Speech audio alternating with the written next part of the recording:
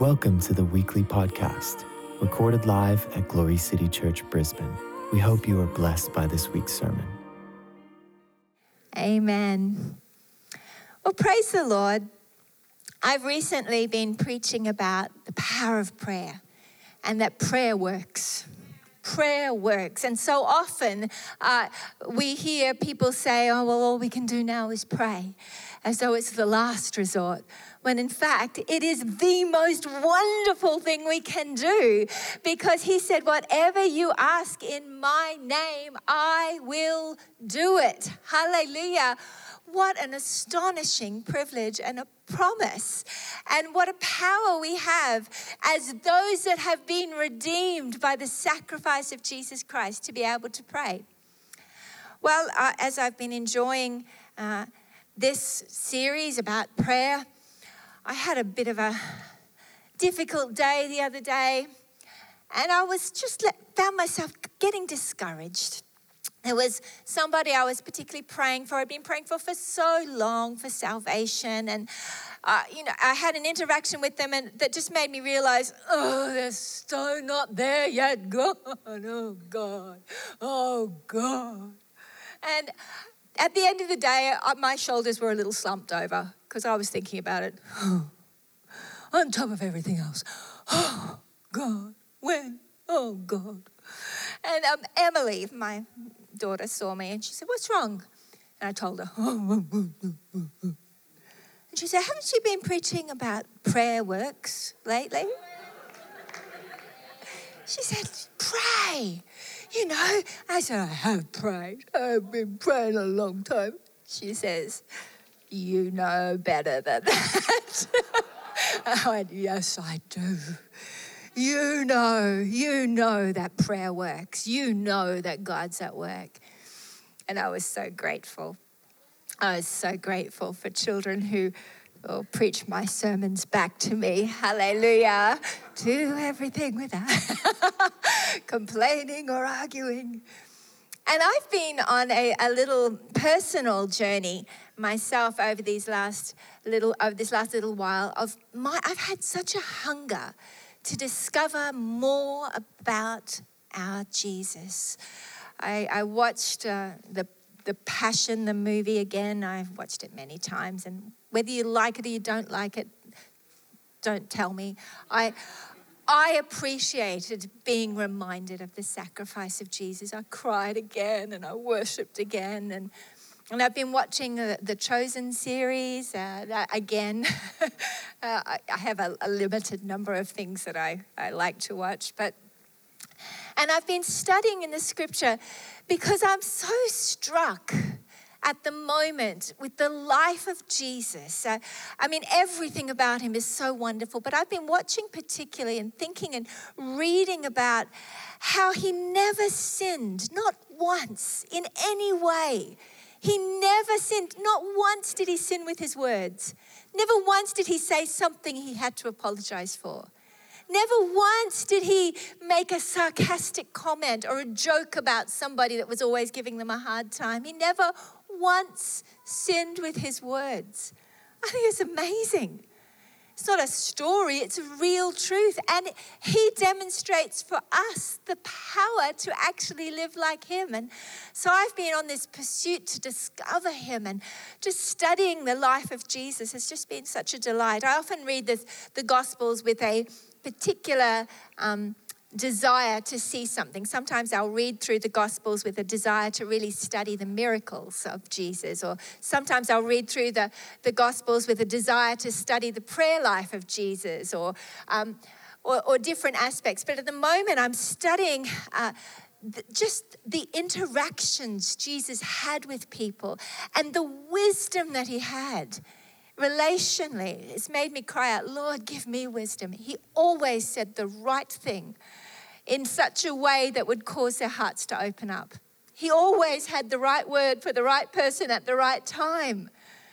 And that means that is available for us. That sort of wisdom is available for us. The Spirit of wisdom himself offers to teach us and to lead us and to fill our mouths every day with that sort of wisdom.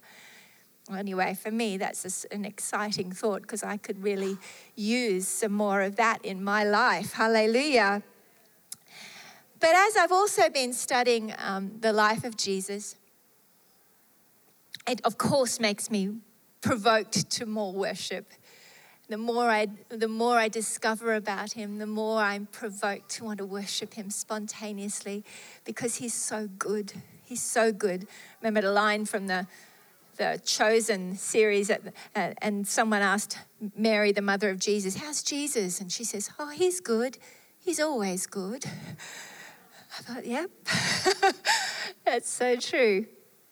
But as I've been looking at the life of Jesus, we get a lot of wonderful information in the Bible about Jesus' life. A lot of description, though the Bible could never, and no book could ever detail all the goodness of Jesus, all the miracles, all the words that he spoke, all the things that he suffered. No one could fully know. But we get a lot of information, a lot of description about particularly the events leading up to his crucifixion. There's great detail about the whole week, from Palm Sunday through to the Passover. We get a lot of different accounts, a lot of detail, so we can know quite a lot about the events leading up to the torture and murder of Jesus Christ on that horrible cross, where he voluntarily, willingly suffered so that you and I could be united with him. We could be redeemed. Hallelujah. And then there's a great deal of information and specific detail about the resurrection of Jesus. We see it. We hear about the stone being rolled away, about the angels and what they said, about the people who saw him first and the disciples and the disciples on the road to Emmaus and the appearances of Jesus. And we get lots and lots of information throughout the 4 different Gospels about the resurrection of Jesus. But as I was having my little sorry for me moment, my little sad moment, I thought about, there's not a lot of information about what happened between the crucifixion and the resurrection. And I went to try and study it, and there's really only very few verses that give us a glimpse into what went on. Have you ever wondered about that? Let's just start and have a little look in Luke chapter 23, verse 50. Well, actually, we can skip through. We read about Joseph of Arimathea, the rich man that gave his tomb for Jesus' body to be laid in. Praise the Lord. It was only needed for a few days. And they laid his body in Joseph of Arimathea's tomb. That day was the preparation, and the Sabbath drew near. 55, and the women who had come with him from Galilee followed after, and they observed the tomb and how his body was laid. Then they returned and prepared spices and fragrant oils, and they rested on the Sabbath according to the commandment. So what we know about the Saturday, the day in between Jesus' burial and resurrection, as far as the disciples were concerned, they were on Shabbat. They were resting. And I imagine they were probably pretty anxious. They were probably fearful. They were probably discouraged. They were probably terribly disheartened. They were probably terribly traumatized, having seen the one they love so unjustly tortured and murdered, and the confusion and the despair and the discouragement. And it must have been a really difficult time. But during that time, when they couldn't see what was going on and they didn't understand and they were discouraged and disappointed and in a world of pain, Jesus was working. Something was happening. We get a little glimpse. It tells us in Ephesians chapter 4, verse 9. Therefore, he says, when he ascended on high, he led captivity captive and gave gifts to men. Now this he ascended, what does it mean? But that he also first descended into the lower parts of the earth. He who descended is also the one who ascended far above the heavens, that he might fill all things. So we know that he descended into the lower parts of the earth. 1 Peter chapter 4 gives us another little glimpse. It says, verse 6, interesting little verse. It says, for this reason the gospel was preached also to those who are dead, that they might be judged according to men in the flesh, but live according to God in the Spirit. So, how do you preach to the dead? Well, Jesus, having died, he was busy. He was working. And it's fascinating because we read about the results of this work that he was doing in Matthew chapter 27, verse 52. It says, and the graves were opened, and many bodies of the saints who had fallen asleep were raised. And coming out of the graves after his resurrection, they went into the holy city and appeared to many. Yeah. Okay, that's interesting. Not quite sure how that works. Actually don't know what happened to them afterwards. Did they continue to live and then die again and then get buried again? Or did they disappear when Jesus, I don't know. Fascinating though. So who were these people that he was preaching to when he was in the tomb, when he had died? Well, we read another very unusual story in Luke chapter 16 about a certain rich man who was clothed in purple and fine linen and fed sumptuously every day. Verse 20, but there was a certain beggar named Lazarus, full of sores, who laid at his gate, not to be confused with the other Lazarus that Jesus raised from the dead, desiring to be fed, and the crumbs which fell from the rich man's table. Moreover, the dogs came and licked his sores. So it was that the beggar died and was carried by the angels to Abraham's bosom. The rich man also died and was buried, and being in torment in Hades, he lifted up his eyes and saw Abraham far off and Lazarus in his bosom. Then he cried and said, Father Abraham, have mercy on me and send Lazarus that he may dip the tip of his finger in water and cool my tongue, for I'm tormented in this flame. But Abraham said, Son, remember that in your lifetime you received your good things, and likewise Lazarus received evil things, but now he's comforted and you're tormented. Besides all this, between you and us there's a great gulf fixed, so that those who want to pass from here to you cannot, nor can those from there pass to us. Then he said, I beg you therefore, Father, that you would send him to my father's house, for I have 5 brothers, that he may testify to them, lest they also come to this place of torment. Abraham said to him, they have Moses and the prophets, let them hear them. And he said, no, Father Abraham, for if one goes to them from the dead, they'll repent. But he said to him, if they don't hear Moses and the prophets, neither will they be persuaded through one who raises from the dead. And I think from my limited understanding from the limited information that we have, that prior to Jesus' resurrection, there was a place called Abraham's bosom, and there was Hades, and there was a big separation. And my assumption is that Jesus, when he died, went to Abraham's bosom and preached to all those who died in faith, awaiting the Messiah, and told them, hey, it's done. Let's go. Come with me. Let's go. We're going to go up into heaven with the Father. And on his way, I think some of them also popped out of the grave while Jesus was having his time walking around on the earth before he ascended, and they did too. So who knows what was going on there? Would have been very interesting.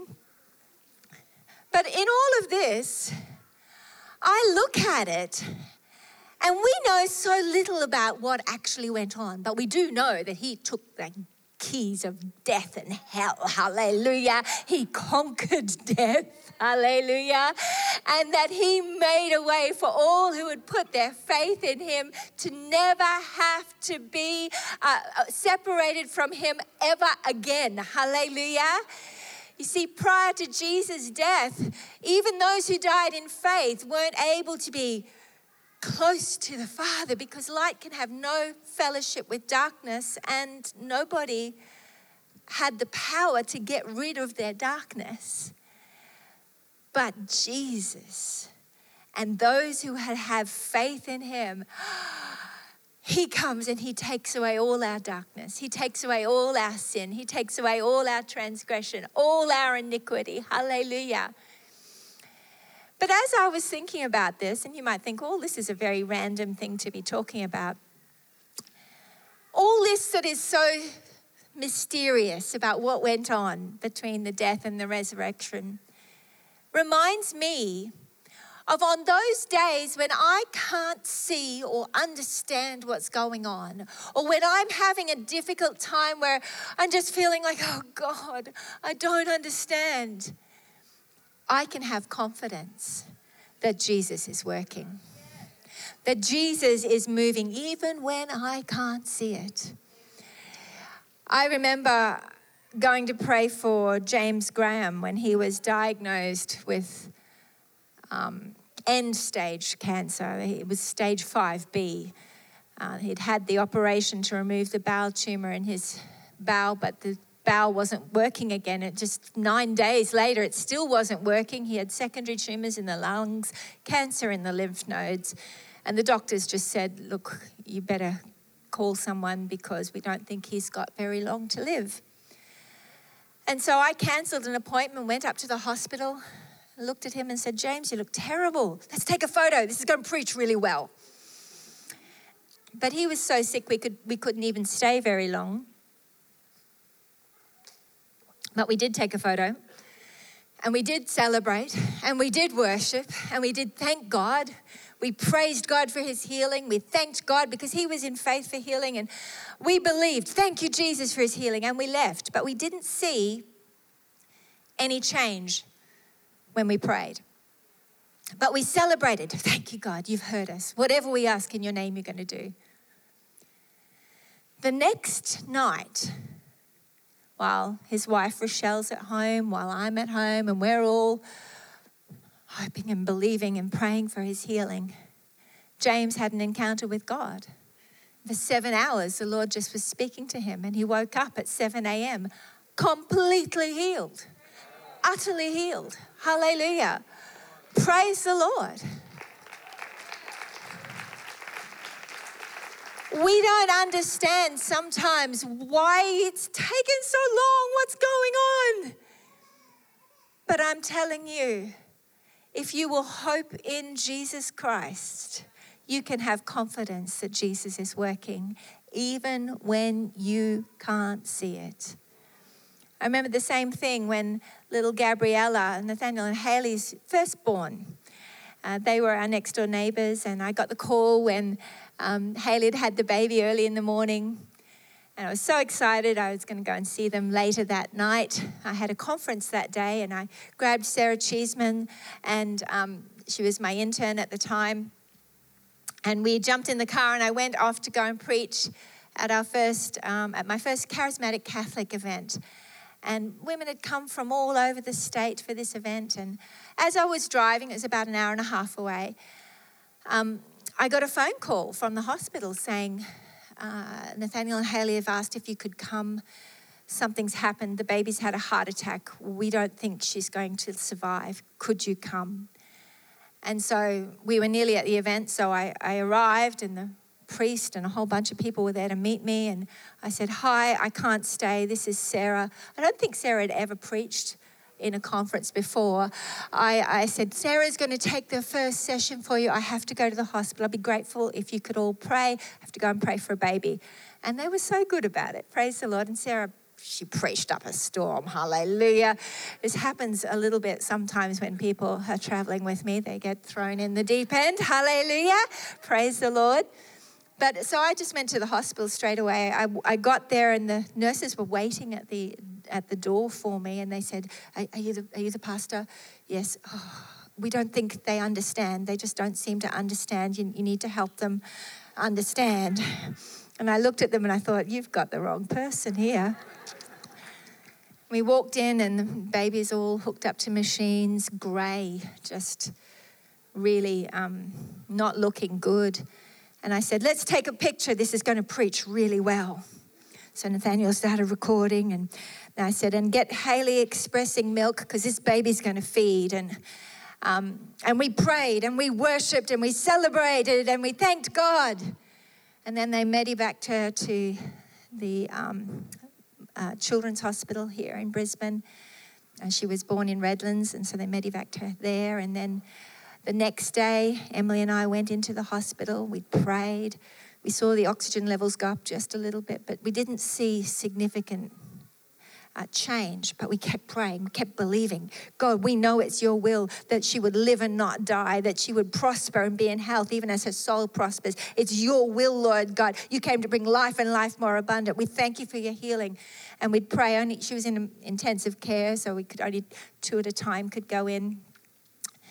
And I remember Nathaniel pulling me aside and saying, look, I haven't told Haley, but the doctors just told me that they think baby's brain dead and I'm not having it in the name of Jesus. And we agreed, no, in the name of Jesus, by his stripes, she's healed. And they basically, not brain dead, so badly brain damaged that even if she did survive, that she would be a vegetable, is what they were saying. And so we agreed, no, she can be fine. In the name of Jesus, she can be healed. We were all praying as a church. You know, it must have felt a little bit like that Saturday for them. But when we couldn't see it, Jesus was working. The next day, Haley and Nathaniel were sitting by the bed, and she was still expressing in faith, preparing for this baby. And they were reading scripture to Gabriella. And all of a sudden, while Nathaniel's filming, Gabriella opens her eyes and is instantly well. Instantly well. Feeding, laughing, crying. Not laughing, she was only like 3 days old. Feeding, happy, not even a need for a feeding tube. No more oxygen, nothing. Well. And you know, as I thought about those things, I thought about my little moment of discouragement. And I thought, thank you, Lord, for Emily. Thank you, Lord, for the truth. Even when I can't see it, you're working.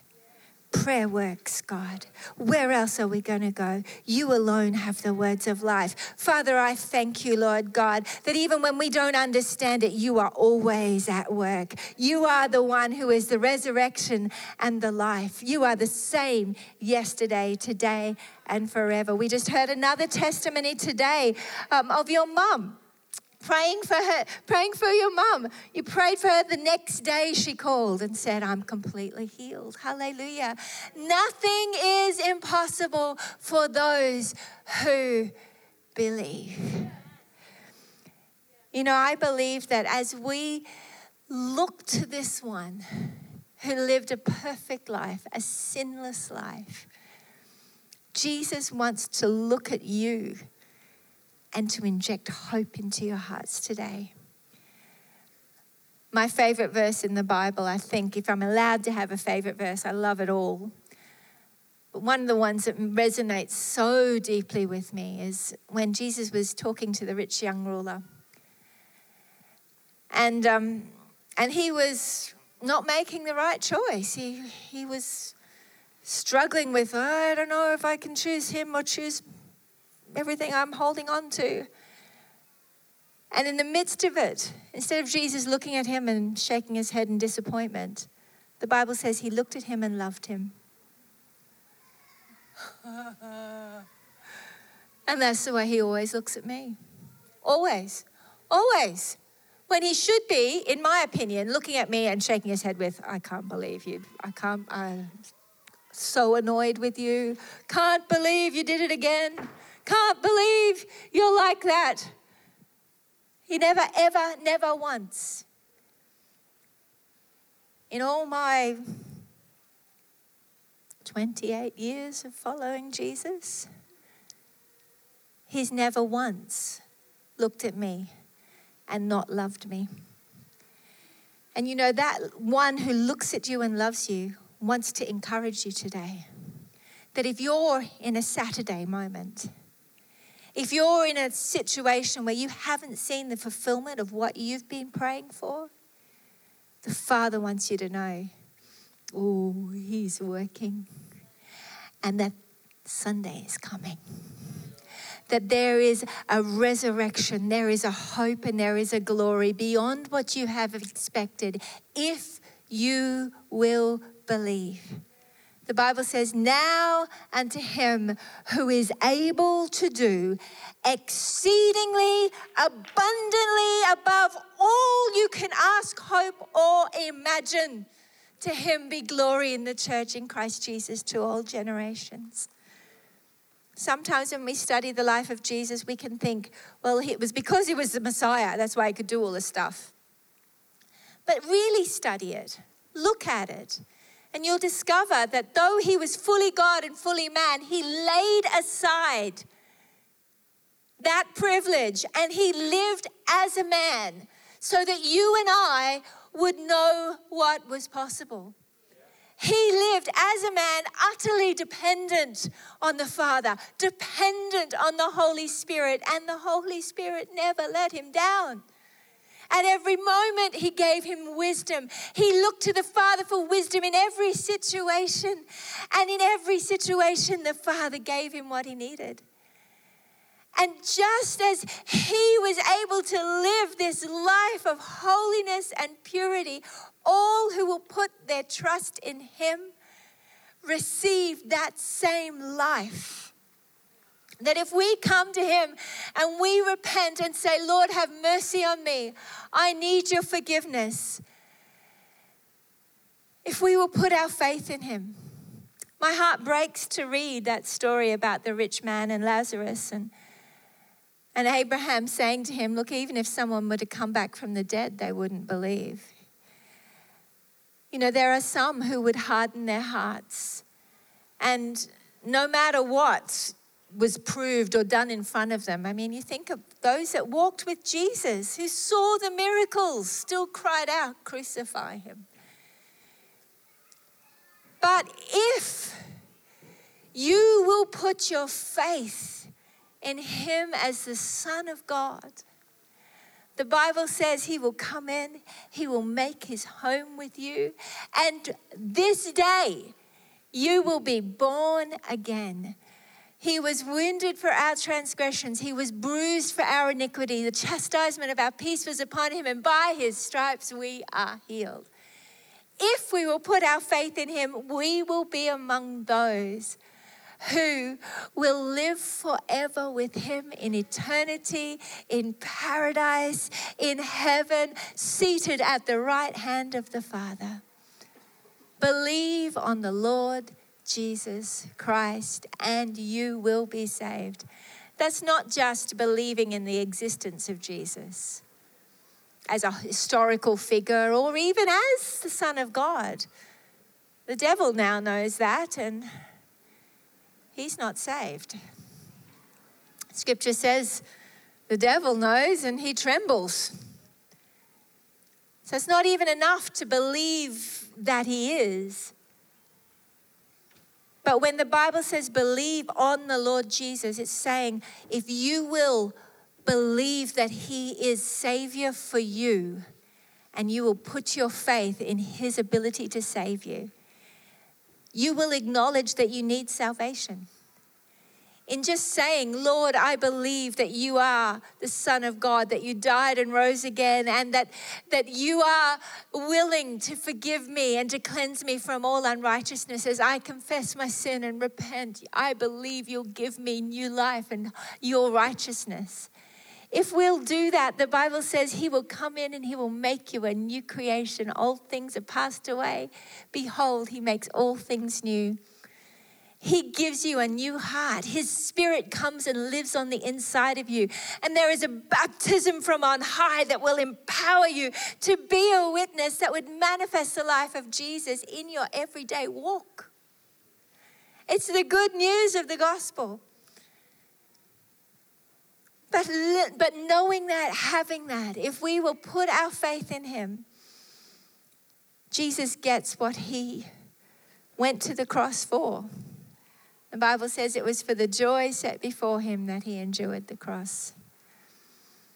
If you're here today and you know in your heart you're not walking with the Lord Jesus, I want to give you an opportunity to respond to the mercy of Jesus.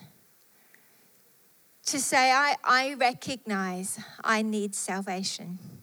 You see, just in recognizing you need salvation is enough to is because you're saying, if you're saying I need salvation, you're acknowledging that you have sin in your life, and without forgiveness and salvation, you cannot inherit eternal life. And if you'll acknowledge your sin and say, Lord, forgive me, have mercy on me, a sinner. I receive your mercy, your forgiveness. Come into my life. Make me new on the inside. I put my faith in the Lord Jesus Christ. You will be like those who received him that we read about in Scripture, and you will spend eternity with him. If that's you today and you say, I want to get my life right with Christ today. I want to give my life to him. I want to be saved. I'd love you just to wave your hand at me. I'd like to pray for you today. Is there anyone here that says, yes, that's me? Today, I want to receive Jesus as my Lord and Savior. If that's you, just let me see your hand today. Or if you're watching online, just if you can write that in the comments. We want to make sure we've got some people praying for you. Hallelujah. Well, we have communion that you have received as you've walked in. And we're going to take this together because of our masking situation. We're not going to do communion groups, but we are going to pray for each other. Hallelujah, as the Lord leads. Thank you.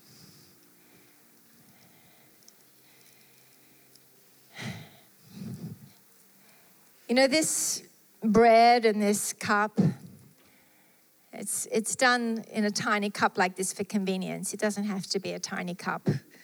If you're thinking that when Jesus had communion, he had a tiny cup and a tiny wafer, I don't think that's the way it happened. But when we take this together, we're doing this in remembrance of what he's done. This magnificent Savior, the King of Kings and the Lord of Lords, the one who willingly laid down his life. He said, greater love has no man than this, and he would lay down his life for his friends. He laid down his life for me. He laid down his life for you. He didn't just go to the cross, though that would have been awful enough, horrific. But he was horribly tortured and marred before he even got to the cross. He suffered and he died so that we could have life and life more abundant, so that we could have hope, we could have forgiveness, and that we could have confidence to live like him by his Spirit, just as he lived. He wants his Spirit to come upon you. He wants his Spirit to overwhelm you. He wants you to have confidence that when he gave his body for you, when it was whipped and beaten and broken, it was done so that you could have peace. Peace is something I think we sometimes fail to apprehend by faith. It's a powerful, powerful thing to be able to walk in peace when the world is in turmoil around you. To apprehend peace by faith. The chastisement of our peace was upon him. And by his stripes we are healed. You might think you've been through too much trauma. You're a victim, and there's just been so much that it couldn't possibly. Like, I remember being in a place where I thought, people would say when I was a young woman, because of what you've been through, you need to go to a psychologist and you've got to get through this. And my daughter's studying counseling. I think psychology counseling is a wonderful thing. But my thoughts were like, there is so much to undo that I just don't even know if I've got the strength to even start going there. If you start pulling on that string, it's like, ugh. And I went to Jesus. And I said, help. I still get prayer ministry. I still have people minister to me, counsel me, pray for me. I believe it's a powerful thing. Confess your sins to one another that you may be healed. But Jesus did for me what nobody could have done. He healed my heart. He undid all the trauma. He undid all the knots. And instead of being a victim, he made me one who was beautiful and clean and filled with the dignity of Jesus. He'll do that for you too. As we eat together, I want you to put your faith in the one that wants to give you peace from your torment, from your trauma, from your fears, from your worries. I want you to cast it on him. Cast it on him. Cast your cares on him. Seek the Lord. I sought the Lord and he heard me and he delivered me from all my fears. Throw it on him. Put it on him right now. I just hold it in front of you and I want you to put it on him. I give you all the trauma, all the fears, all the worries. I'm not going to buy the lie that those things are a hindrance to me anymore. We heard the prophetic word that the stone has been rolled away. There is no hindrance for you to have intimacy with him anymore. There is nothing that can keep you bound or entangled. You are no longer a slave to what has happened to you. You are no longer a slave to fear. You are no longer a slave to the traumas and the things you've been through. Throw it on him. Today's the day. Let it go. Put it on him. It's time. It's yours. I'm no longer a slave to fear. I'm no longer a slave to circumstances. I'm no longer a slave to torment. I'm no longer a slave to trauma. Hooray. I'm no longer a slave to regret. I'm no longer defined by what I did in the past. I am the redeemed of the Lord. Let the redeemed of the Lord say so. Put it in your mouth. I'm redeemed. That means I am forgiven. I am not handicapped by my past. I'm not a victim. I'm the redeemed of the Lord. Let the redeemed of the Lord say so. Let's eat together in thanks. Thank you, Jesus.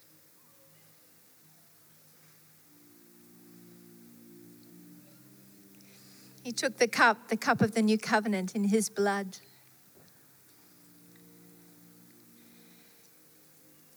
And this blood washes us clean from every word we've said that we shouldn't have said, everything we've done that we shouldn't have done.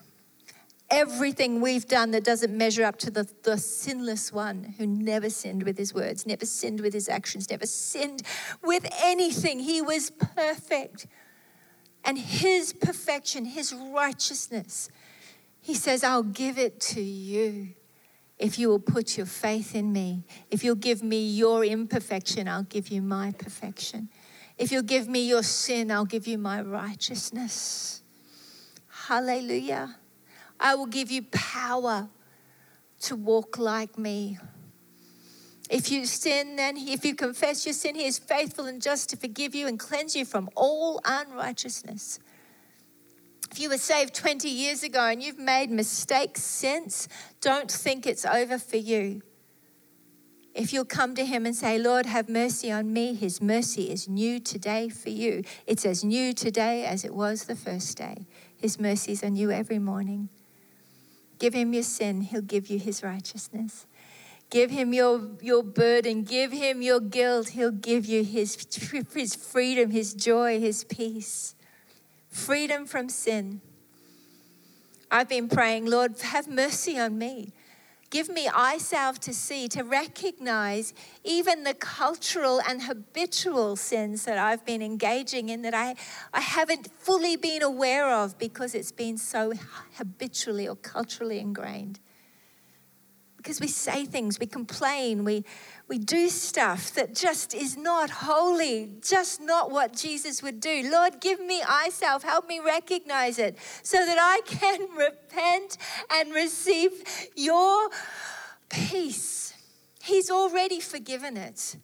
But as I acknowledge it, I no longer carry the guilt that I can't understand. I no longer carry the shame. I no longer carry the conscience that's going off like an alarm, because I get peace knowing, oh, thank God, I recognize that's wrong, and I turn from that, and I thank you for power to live differently. What's it going to be like? What would it be like to live a whole life from here on, never again sinning with your words, not once? Never once hurting or wounding someone with your words. What would it be like? It's possible because of the blood of Jesus. Let's drink together. Thank you, Jesus. Father, we say thank you. Lord, we ask too, Lord, that you would give us wisdom. The wisdom, the spirit of wisdom. Lord, to relationally love people well. To relate to people in a way that would manifest your love every single time. God, give us the love of Jesus shed abroad in our hearts by your Holy Spirit. Let us walk like him, talk like him, think like him, manifest him in everything we say and do. Give us wisdom. Thank you, Lord, for your great mercy. Thank you for your resurrection power, Jesus. Thank you, Father. You know, right now, I just really believe the Holy Spirit wants to touch and wants to encourage hearts. If you've been in one of those moments where you've felt like you're in a bit of a Saturday place, where you're feeling like so discouraged or confused, sad because you haven't yet seen the fulfillment, the Holy Spirit wants to touch your heart.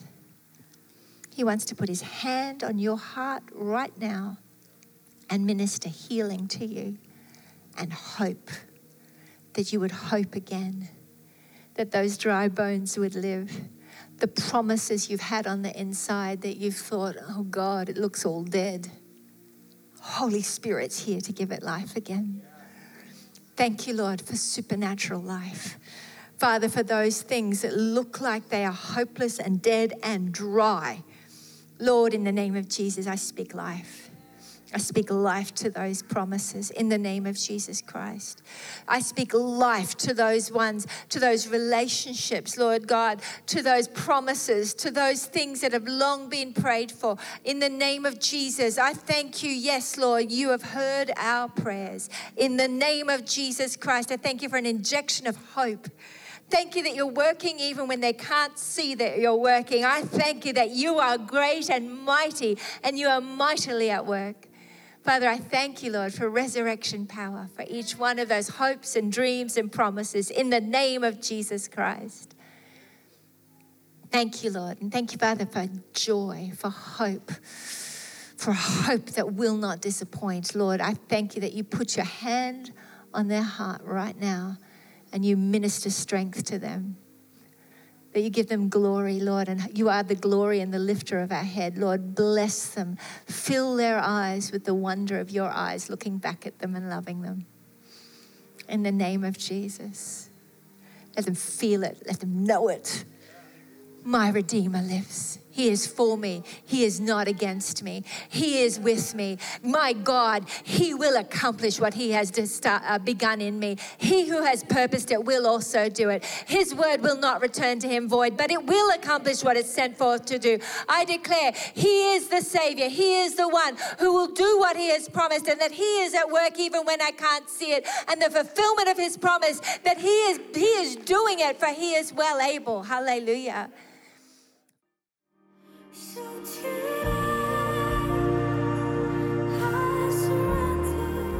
Thank you for joining us. If you would like to partner with us in spreading the gospel to the nations, you can do so via our website, www.glorycitychurch.com.au. We would love to hear from you. If you have a prayer need, please send us an email at info@glorycitychurch.com.au. We would also love to hear your testimonies.